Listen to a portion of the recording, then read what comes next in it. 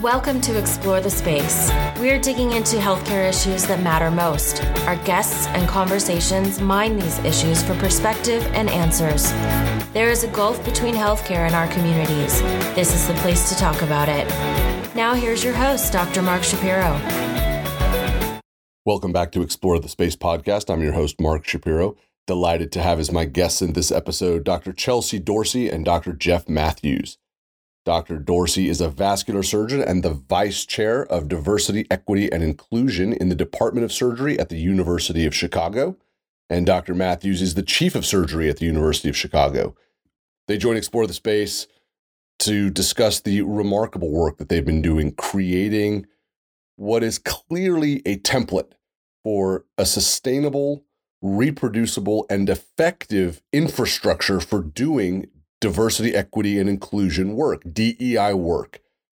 It's a really great mindset that they have, the collaborative approach that they share, the vision that they both have, and the way that Chelsea is approaching her responsibilities, her role, and the impact that it's already beginning to have is really a fascinating thing to start to flesh out. And the way that they both describe the impetus for it, the barriers that they're dealing with, the motivating factors, and just the way to tackle the grinding, slow, steady work to build infrastructure, to normalize DEI work. Absolutely fascinating. This was a fantastic conversation. And I'll just say up front, packed show notes, lots of links. Chelsea references a couple of things. We talk about a couple of the things that she's written and that she and Jeff have worked on, but there's a lot more in the show notes. So please do take a look. Great stuff to save, to bookmark, to share. Should all be open source, nothing behind a paywall. So definitely make good use of it and enjoy this. They were absolutely fantastic. And this was a wonderful conversation to have. I'm really proud that we were able to have a conversation like this on Explore the Space podcast.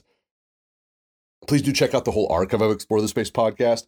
Well over 300 episodes now. It's a packed archive, lots of great stuff in there, www.explorethespaceshow.com. And feel free to email me anytime, mark@explorethespaceshow.com, or hit me on Twitter @ETSShow, Instagram @ExploreTheSpaceShow. And thank you also to the Women in Medicine Summit for helping make this episode possible. The Women in Medicine Summit is a fantastic conference held in Chicago, where Chelsea and Jeff are from. September 22nd and 23rd. It's a conference for everybody, and it is an amazing opportunity to really plant your feet solidly amidst the major challenges that we're facing as a profession, that we're facing within the fabric of America, quite honestly, and also to just meet, collaborate with, and become friends with some of just the most extraordinary people. Dr. Shika Jain, who runs the Women in Medicine Summit, she's been on Explore the Space podcast. She's a real visionary. She's created something very, very special there. So if you've got some CME budget, make sure you set it aside so you can come to the Women in Medicine Summit. You will not be disappointed. Explore the Space podcast will be sponsoring it again this year. I'm really excited I get to speak this year, so I look forward to seeing you there. Check out www.womeninmedicinesummit.org and get registered so we can see you in Chicago in September. If you haven't already, please do subscribe to Explore the Space podcast wherever you like to listen to shows. And if you have a minute to leave a 5-star rating and a review, that really helps us out as well. Having said all of that, this is a good one. I'm really delighted having Chelsea and Jeff come on to talk about this topic and the way that they're approaching diversity, equity, and inclusion at the University of Chicago in a way that is reproducible, that is sustainable, that is effective. Very, very, very special. So let's get to it. We've got Dr. Chelsea Dorsey and Dr. Jeff Matthews. Chelsea and Jeff, welcome to Explore the Space podcast. This is exciting to have you both. You are in the city that I love. Chelsea, you're in Chicago. It's a city that stole my heart last year. How is Chicago today? Chicago's great. It's actually sunny today, which is unique for the winter season, I think. But yeah, everything's great here. Thanks so much for having us. Absolutely, Jeff. We're getting buffeted in California by extraordinary weather. And one of the things I think to myself that makes me feel better about it is it can't be as cold as Chicago. Do you know what's happening in California, and is Chicago colder like it is in my dreams? Yeah, so, I grew up in New York, and so California is not on my radar screen. Living here in Chicago, Chicago is an amazing city. And the secret is that if it wasn't for winter, everybody would live in Chicago. So we tolerate it here because it gives us the rest of the year. And actually winter is pretty amazing in Chicago too. We were talking a little bit before we started recording about kind of how we communicate. and how communication modalities have changed over time. And one of the things that we were using heavily a while ago was email. And for me, email has become something that I do not like. And I want to sort of start here because we're talking about a critical topic within the profession of medicine, within American society at large. How do we increase in all respects the work around diversity, equity, and inclusion? And when I say all, that's like capital A, capital L, boldface underscore. It's one of those things that when we look back, we're going to say this was a critical piece of the evolution of our nation in the year 2023 and onward. How do we communicate around it? And I asked you both to send me some of the things that you've been working on. And Chelsea, you did something that I thought was awesome, that I actually haven't seen in an email before. You sent me the materials, and then you sent me a little bit of narrative underneath it, but you put a couple of the sentences of your own text in boldface. And I was really struck by that. It's a communication tool that I find so ineffective and so boring. And it's not timely and all of these things. When I saw that, I was like, that is smart. Because it took me exactly where I think you wanted me to go. And there's no sort of time wasted. Was that intentional? Do you do that regularly? I do. I think that I try to keep my emails short, and that one wasn't. So I wanted to make sure I directed your attention to kind of the most important part, which is, what this conversation was going to be all about. So it is a tactic that I use at times. Sometimes I use it with Jeff to make sure he knows what we're going to be talking about or the message that I want to get across. But yeah, definitely.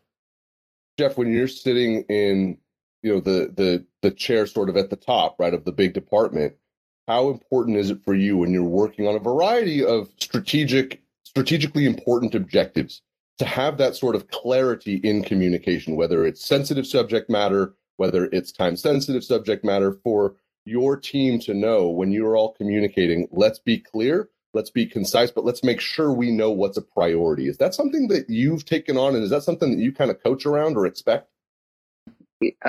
No, until you brought it up, I actually hadn't thought about it in those terms, but I think that we're getting better at it. I think that there is communication and evolution. Email, as you mentioned, tends to be very inefficient, and we probably have a very difficult time sorting out the spam from the content.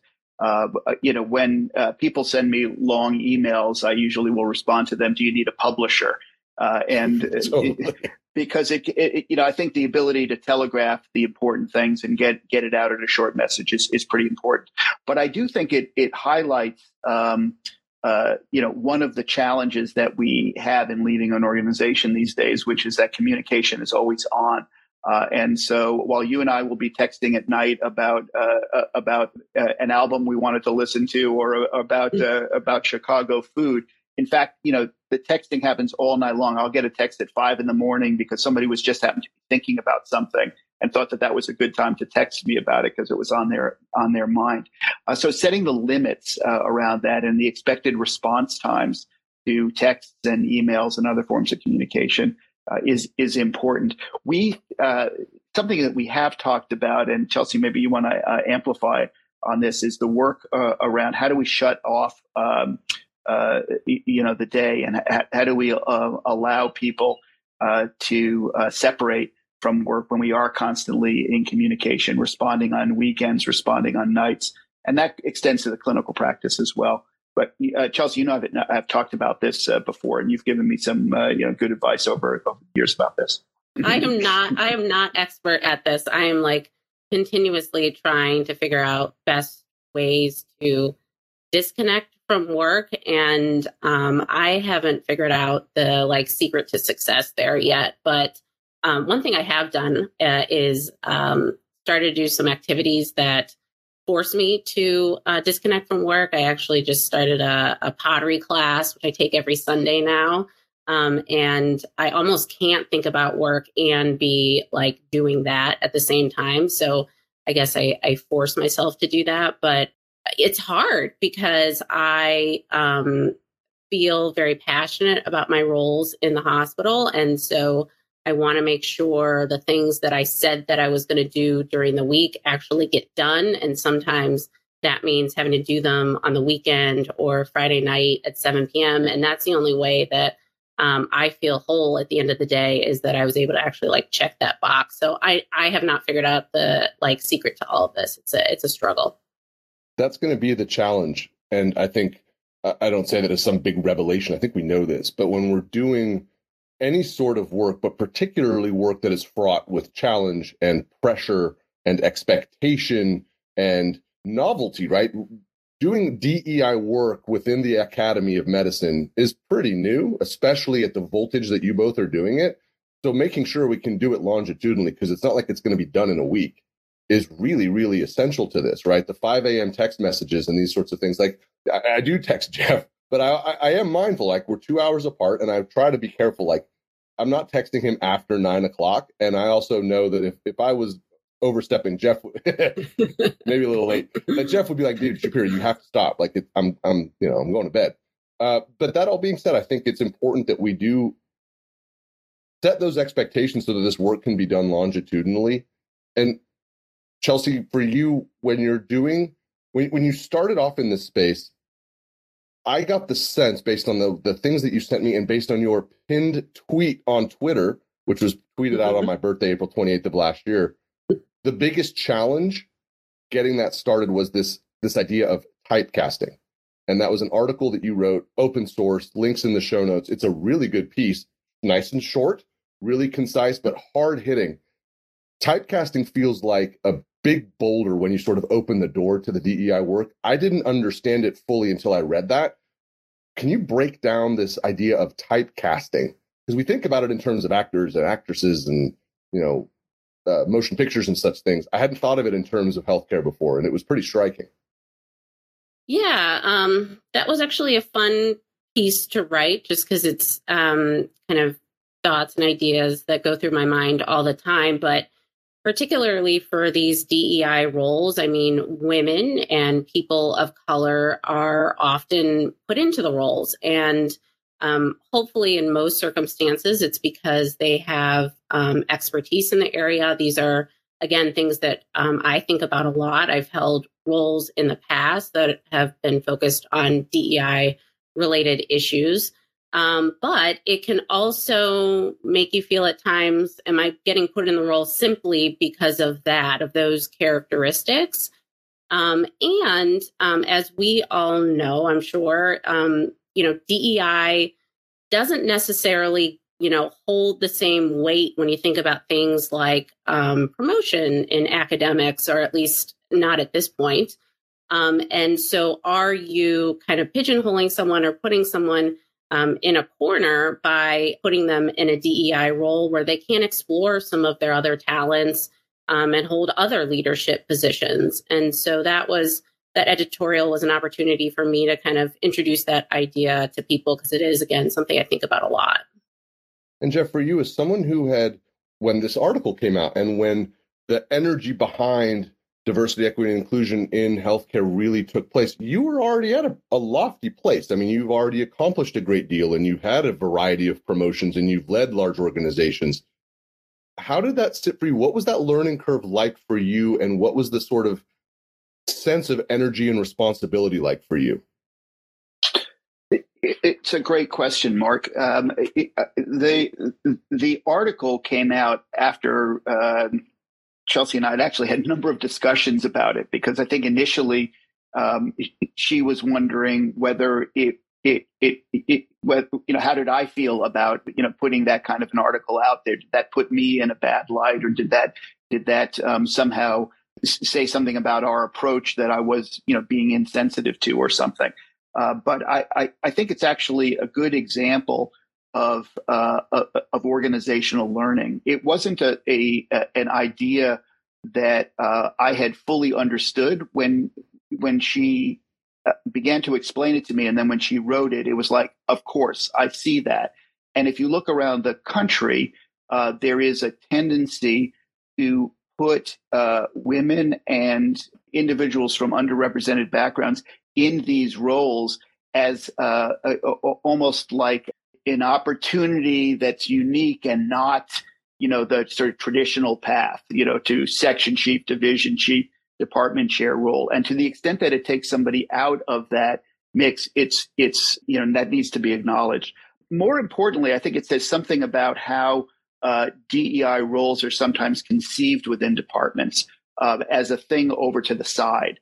And what we've done in our department that, while maybe not unique, is something that I think has helped sustain us, is that the activities around DEI are baked into every activity of the department and every structure of the department. So it's not like there's all the work of the department, promotions, compensation, clinical activities, educational roles, research efforts that happen, and then there's the DEI work. So Chelsea serves in a major leadership role in our department, and there's not an event that happens, including budget meetings, where she's not deeply involved in.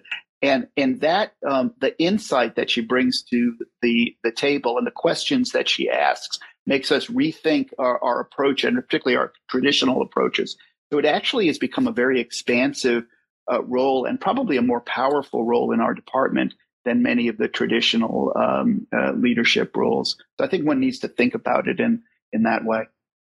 One of the things that was the most striking from the materials that you sent me was the way you have reformatted the morbidity and mortality reports at your institution for the Department of Surgery, and that the equity lens and the scorecard is now folded in. And my goodness gracious, like I would pay to sit in on one of those and just sort of experience what that looks like and juxtapose it with my experience in surgical M&Ms from back in the day, which I loved. They're amazing learning experiences, but that new piece, I think, would just add so much to it.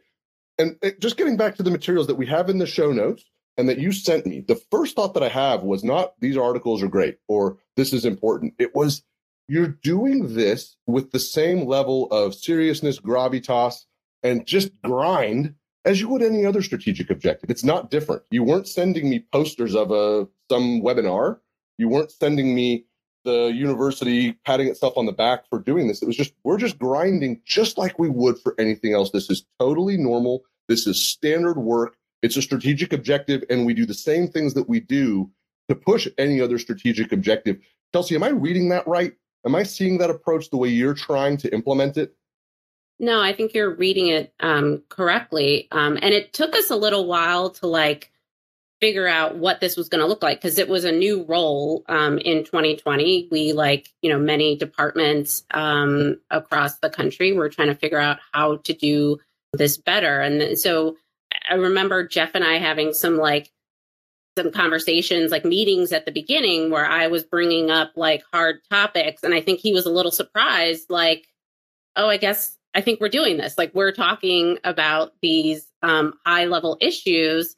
And then we realized we didn't have monthly meetings on our calendars. And he was like, I meet with all my other vice chairs monthly. We need to be doing that. And I was like, yeah, we need to be. So it wasn't obvious how to do this at the beginning. It's definitely been an evolution, but definitely my role as vice chair of DEI is viewed the same as our chief quality officer, the same as our vice chair for perioperative services. We all, have equal say at the table. I'm involved in all of the same activities and communicate with Jeff in the same way.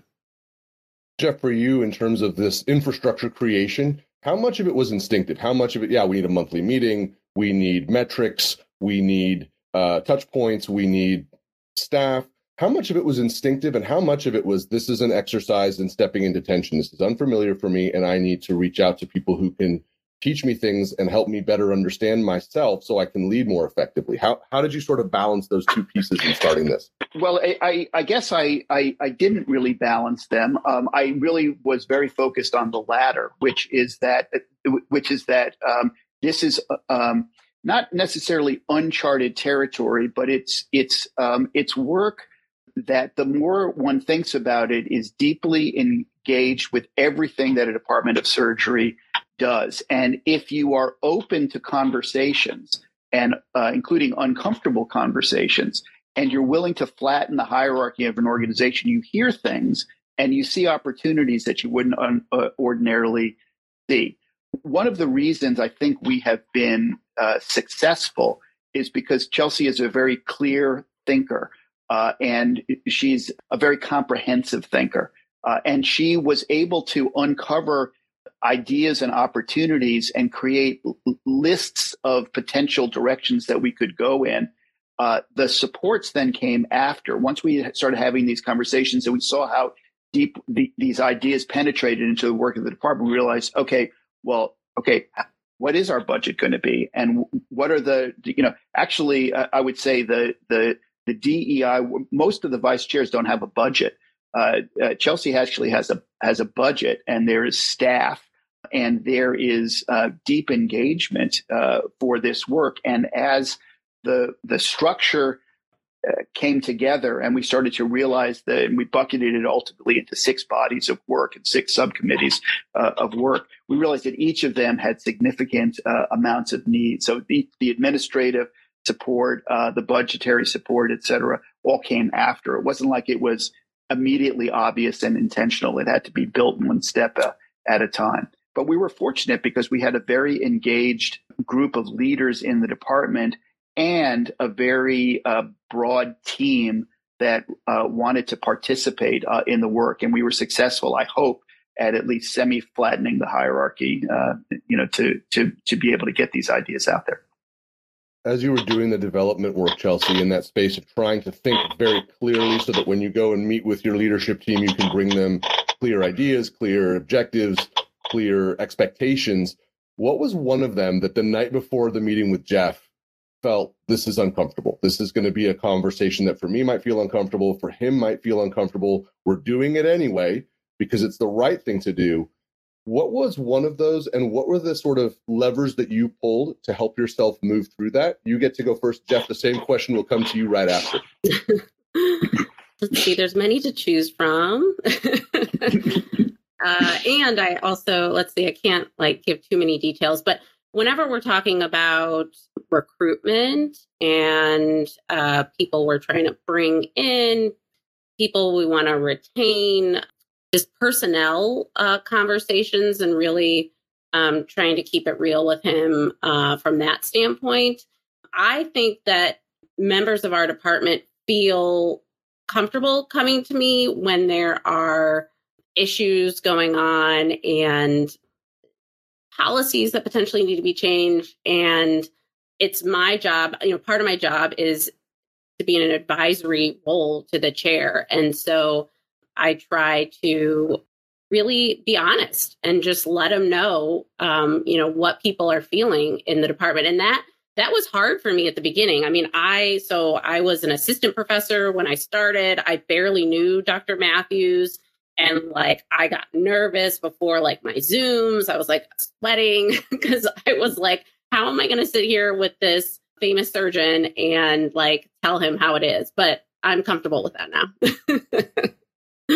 We need to spend some time, I think, maybe on another episode teasing out how that comfort level came, because I think there's going to be a lot of people who heard what you just said and are really going to feel it, and are going to feel a lot of it from a variety of different perspectives, all of which are valid and need to be solved one way or the other, whether they're people who are coming at it from a place where they're not prepared to acknowledge this but have to, or people who are really interested and are really trying to move things forward. And I think that the trailblazing and the skill set that you've built here is super important. But I do want to hear from your counterpart, Jeff. For you, subject matter that maybe the night before the meeting was this one is going to be tricky for me, and what was the process to move through it and just get it done and move through and step into that tension?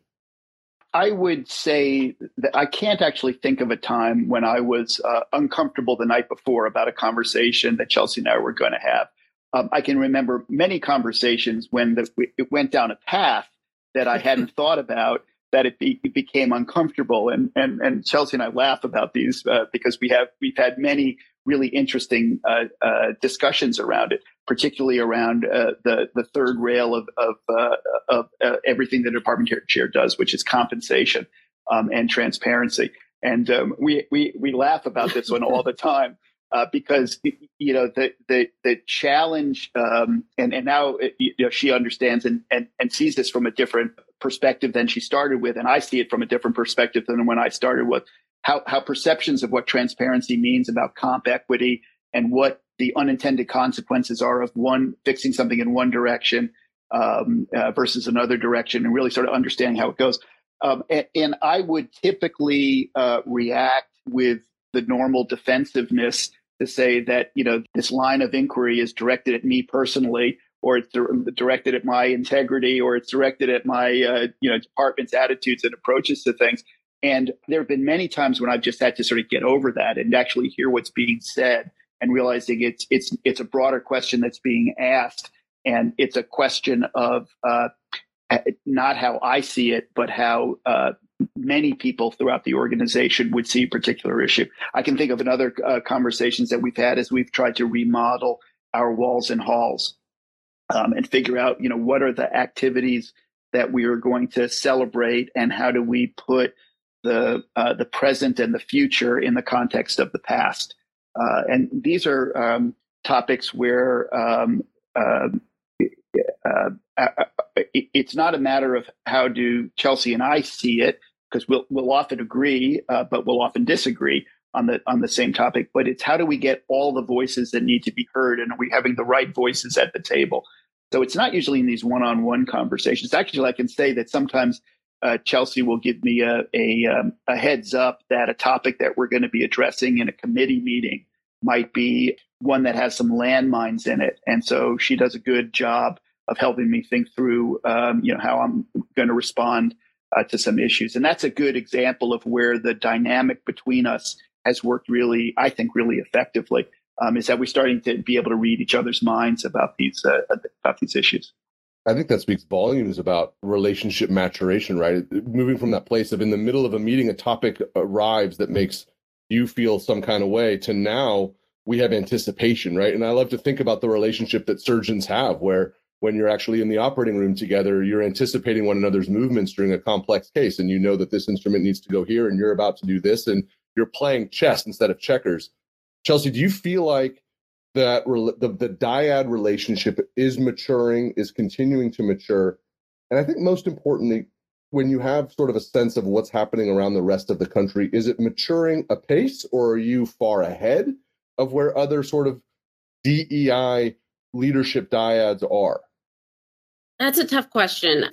If we're talking about the leadership and the interactions that Jeff and I have, I think we're ahead of the curve. If you're talking about just DEI in general, this is something I think about a lot. And when I took on the role, which I was not, I'm like a pessimist, and so I was not honestly overly excited initially, because we were doing this in 2020 in the middle of a crisis. And even back then I was thinking, at some point these topics are going to feel less sexy to people. People aren't going to want to engage as much as they do right now. And so that's, I think, where we're at. And it's not specific to our department. I think across the country, people, DEI leaders in particular, are trying to figure out how to keep the ball rolling and keep people motivated and interested in continuing to engage in these efforts. I think from a leadership standpoint, I think, I don't know if I should use the word unique, but I think we are ahead of the curve as far as kind of how we've built things in our department and how Jeff and I interact. I think it's a really astute observation, because what I think you both have done that is so smart is, again, that bedrock of rigor, the myriad papers, the infrastructure creation, the normalization of behaviors, so that this is just part of standard work. It'll experience the voltage drops in the same way that a budgetary process will experience a voltage drop, but it doesn't have to be different. It doesn't have to be unique anymore. It's part of the normal work. For you, Jeff, as you're having those same conversations and kind of idea creation with your peers, do you feel like what you've created is far ahead? Do you get pushback when you go to meetings or conferences or have conversations with others who are trying to create these diets? What sort of sense do you have around what you've created here, how normal it is, and almost generalizable it depends upon who I'm talking to, Mark. There is within academic surgery, I think that there is an increasing willingness of chairs in traditional academic departments to realize the importance of DEI work, and perhaps they view us at University of Chicago and a handful of other places around the country as on that leading edge of what is possible. How can we get beyond the quick wins, with DEI, and how to make something sustainable? I think as members of our team go out and present some of the work that we've done in our department and try to see, are some of these ideas scalable? I think we feel that there are some elements of it that are scalable. You mentioned the M&M work and the work around bias and access issues that we discuss now routinely in our M&M. That's certainly scalable and could be adopted anywhere. But I think the world of surgery is a much bigger and deeper place. And if you talk to leaders such as Dr. Patricia Turner, who's the executive director at the American College of Surgeons and also a member of our faculty, you see that there are pockets of, not I would say resistance, but there are alternative viewpoints on it. The way our country is divided around issues related to DEI, and now it's almost used in not almost, but it's used in a pejorative way. It's wokeness and all this. And I think that there is a tension between the field of surgery broadly, probably other academic or other specialties within medicine, and what universities that are based in cities are seeing versus what's happening in other places of the country. And there's still a lot of debate as to how fast is this political, is this ideological, or is this addressing something that's more fundamental to healthcare? We believe that equity and the inclusion lens is critical to surgical quality, and we see that happening, and to surgical career development. But I don't think that's universally shared. So I was going to comment. One of the things that I think we have found really helpful as we've been moving along is we started things off with an environmental scan and needs assessment of our department. And to Jeff's point, each kind of department or organization or whatever community you're talking about is going to be different, is going to need different things. And so we crafted this 100 question survey. It's probably a little too long, but 100 question survey. And it included both quantitative and qualitative questions. But we used that information to really inform us as we were moving, forward over the last 2.5+ years to understand what people in our department needed, where we needed to focus our attention. And it's our plan to do that on a regular basis. We're actually in the process of figuring out what the next iteration of that is going to look like. And we're going to be doing a similar survey this summer. But I anticipate we're going to get some different responses. I hope there's some improvement in some areas, but I bet there's things that are a lot different than the first time we did it. But I think those types of activities can be really helpful for departments to get an understanding of where they need to start. And I'll add that I think that it was helpful, especially for a bunch of doctors and surgeons, to have data to start the process. So we had, sessions where we went through the results with everyone. Everyone was invited to, but it was important, I think, for us to all be at the same place when we started this. These are the facts. This is what it is. It's so interesting that you say that, because as you lay in this, and we've talked about this idea of rigor and a creation of structures that are just the same as they would be for any other strategic objective, got to have metrics, right? There has to be something that you can measure. So if we're saying we believe that DEI work is critical to surgical quality and outcomes, as well as career development for surgeons, what are the metrics that you're then able to track? Because that's a really powerful central dogma, right? That's a hard one to push back against, to say, no, those things aren't important, and we shouldn't be doing everything possible to optimize them. That's a tough one. What metrics can you kind of say for Q1, Q2, Q3? We see these things, Chelsea. What are the ones that really stand out for you as things that you can then come back and say, this is where the impact is?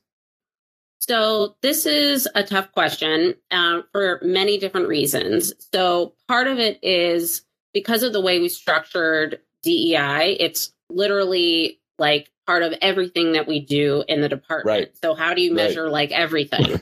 That's hard. Yeah. And then the other piece of it too is, so the environmental scan that we created, Jeff and I talked about this before we had folks take it. We wanted it to be, at least at that time, to be all internal data. We wanted to figure out, the goal was not for it to be research, because we felt like people thought we were going to use this for publications. They wouldn't necessarily be as honest. And as I said, we had, some qualitative questions where we got really like rich, data from that.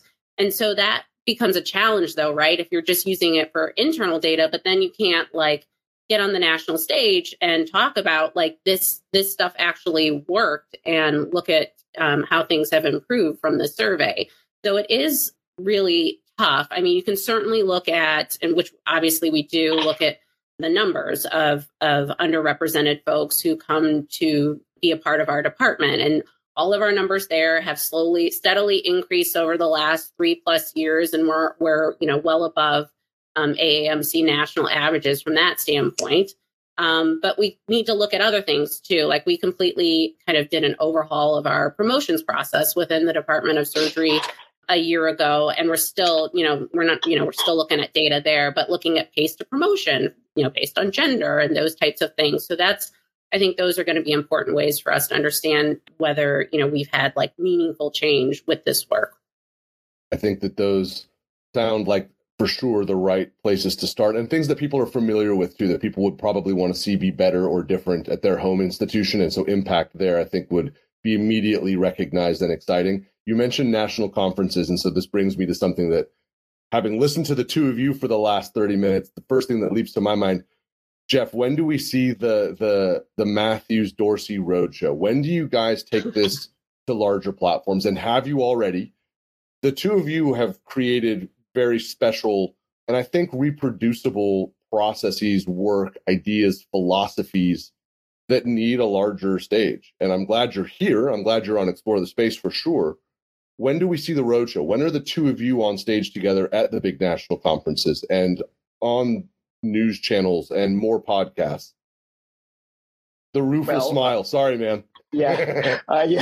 I would say that we are doing that now. In fact, there's so much. One of the real learning things I think for us both in this process is which elements of our work are things that can be written up in a way that feels like there's rigor, feels like there's a roadmap, and it feels like there's things that can be reacted to. I can tell you that I get asked typical visiting professor gig and talk about our work in growing leaders here. And I usually devote a substantial amount of those sessions to the work that Chelsea and her team do.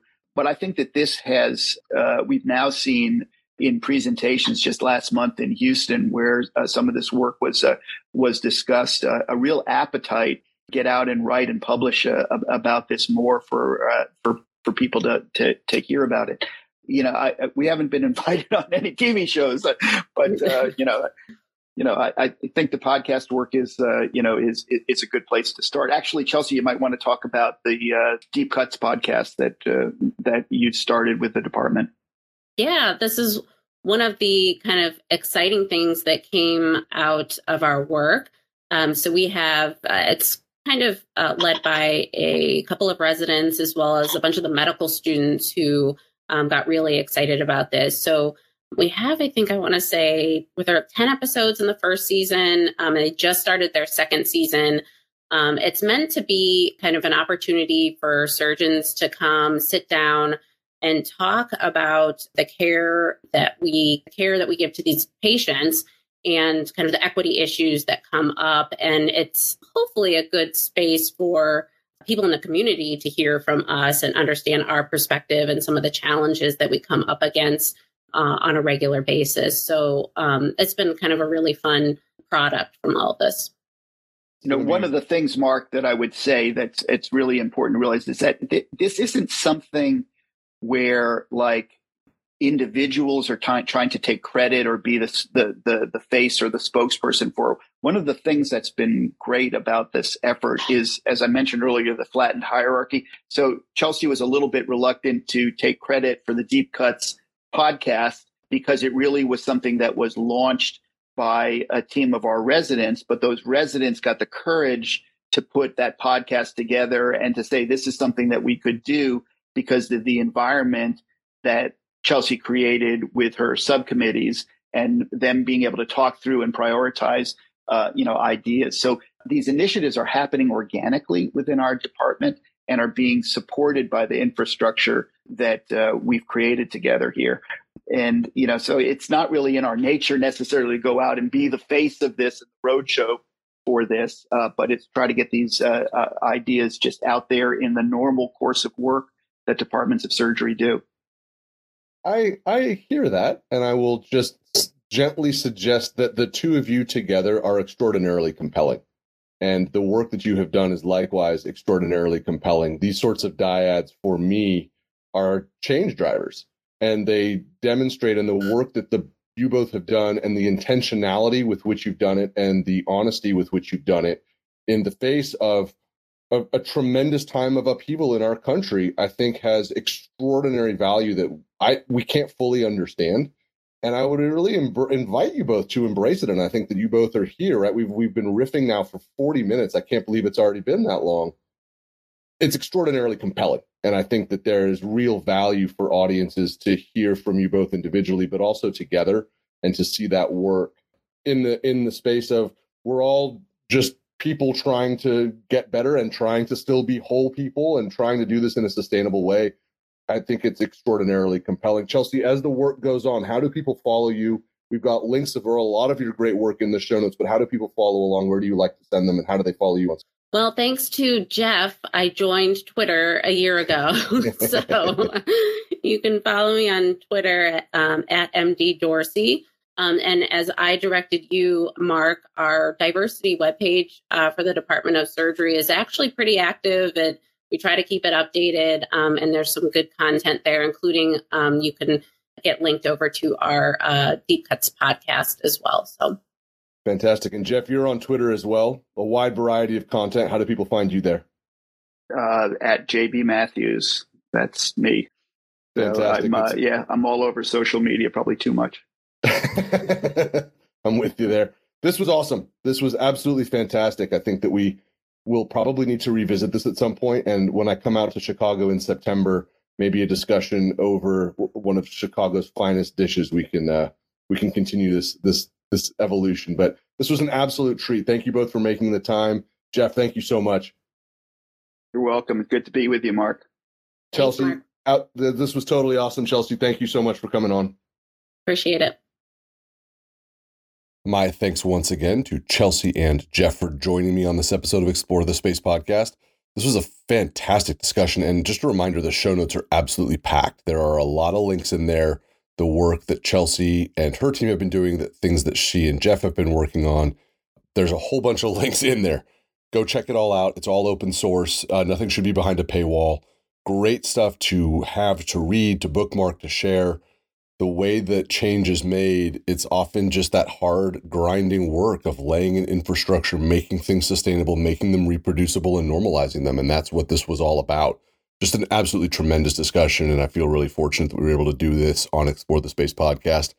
Definitely check out the entire archive of Explore the Space podcast. There's lots of conversations like this. www.explorethespaceshow.com. You can email me, mark@explorethespaceshow.com as well. You can find me on Twitter at ETS Show, Instagram at Explore the Space Show, and definitely check out the Women in Medicine Summit, a tremendous conference coming up in Chicago in September 22nd, 23rd, where Jeff and Chelsea are from, as we talked about in the intro. It's a fantastic opportunity to meet amazing folks, to learn new ideas and approaches to really difficult and challenging topics within the profession, and also just life in general. And as we kind of all move through our lives and think about how we want to leave a legacy and the impact we want to have, the Women in Medicine Summit, which is for everybody, is a really wonderful place to start with that idea formation. So definitely check out www.womeninmedicinesummit.org. Register if you can. I will be there. I look forward to seeing you there as well. And I look forward to seeing you on the upcoming Explore the Space podcast content. We've got more episodes coming. We've got Med Lasso coming. We're right in the middle of the Ted Lasso season. We are doing a Med Lasso episode each week, so there will be one of those coming later this week as well. Hope you can enjoy it all. Share it with your friends and your colleagues. That really helps us out. Subscribe wherever you listen to podcasts as well. We will be back soon. Until then, take care of yourselves. Bye-bye. Thank you for listening to Explore the Space. Visit us on our website, explorethespaceshow.com, and please subscribe to our podcast on iTunes. Follow us on Twitter at ETS Show, and you can email Dr. Shapiro by writing to Mark at explorethespaceshow.com.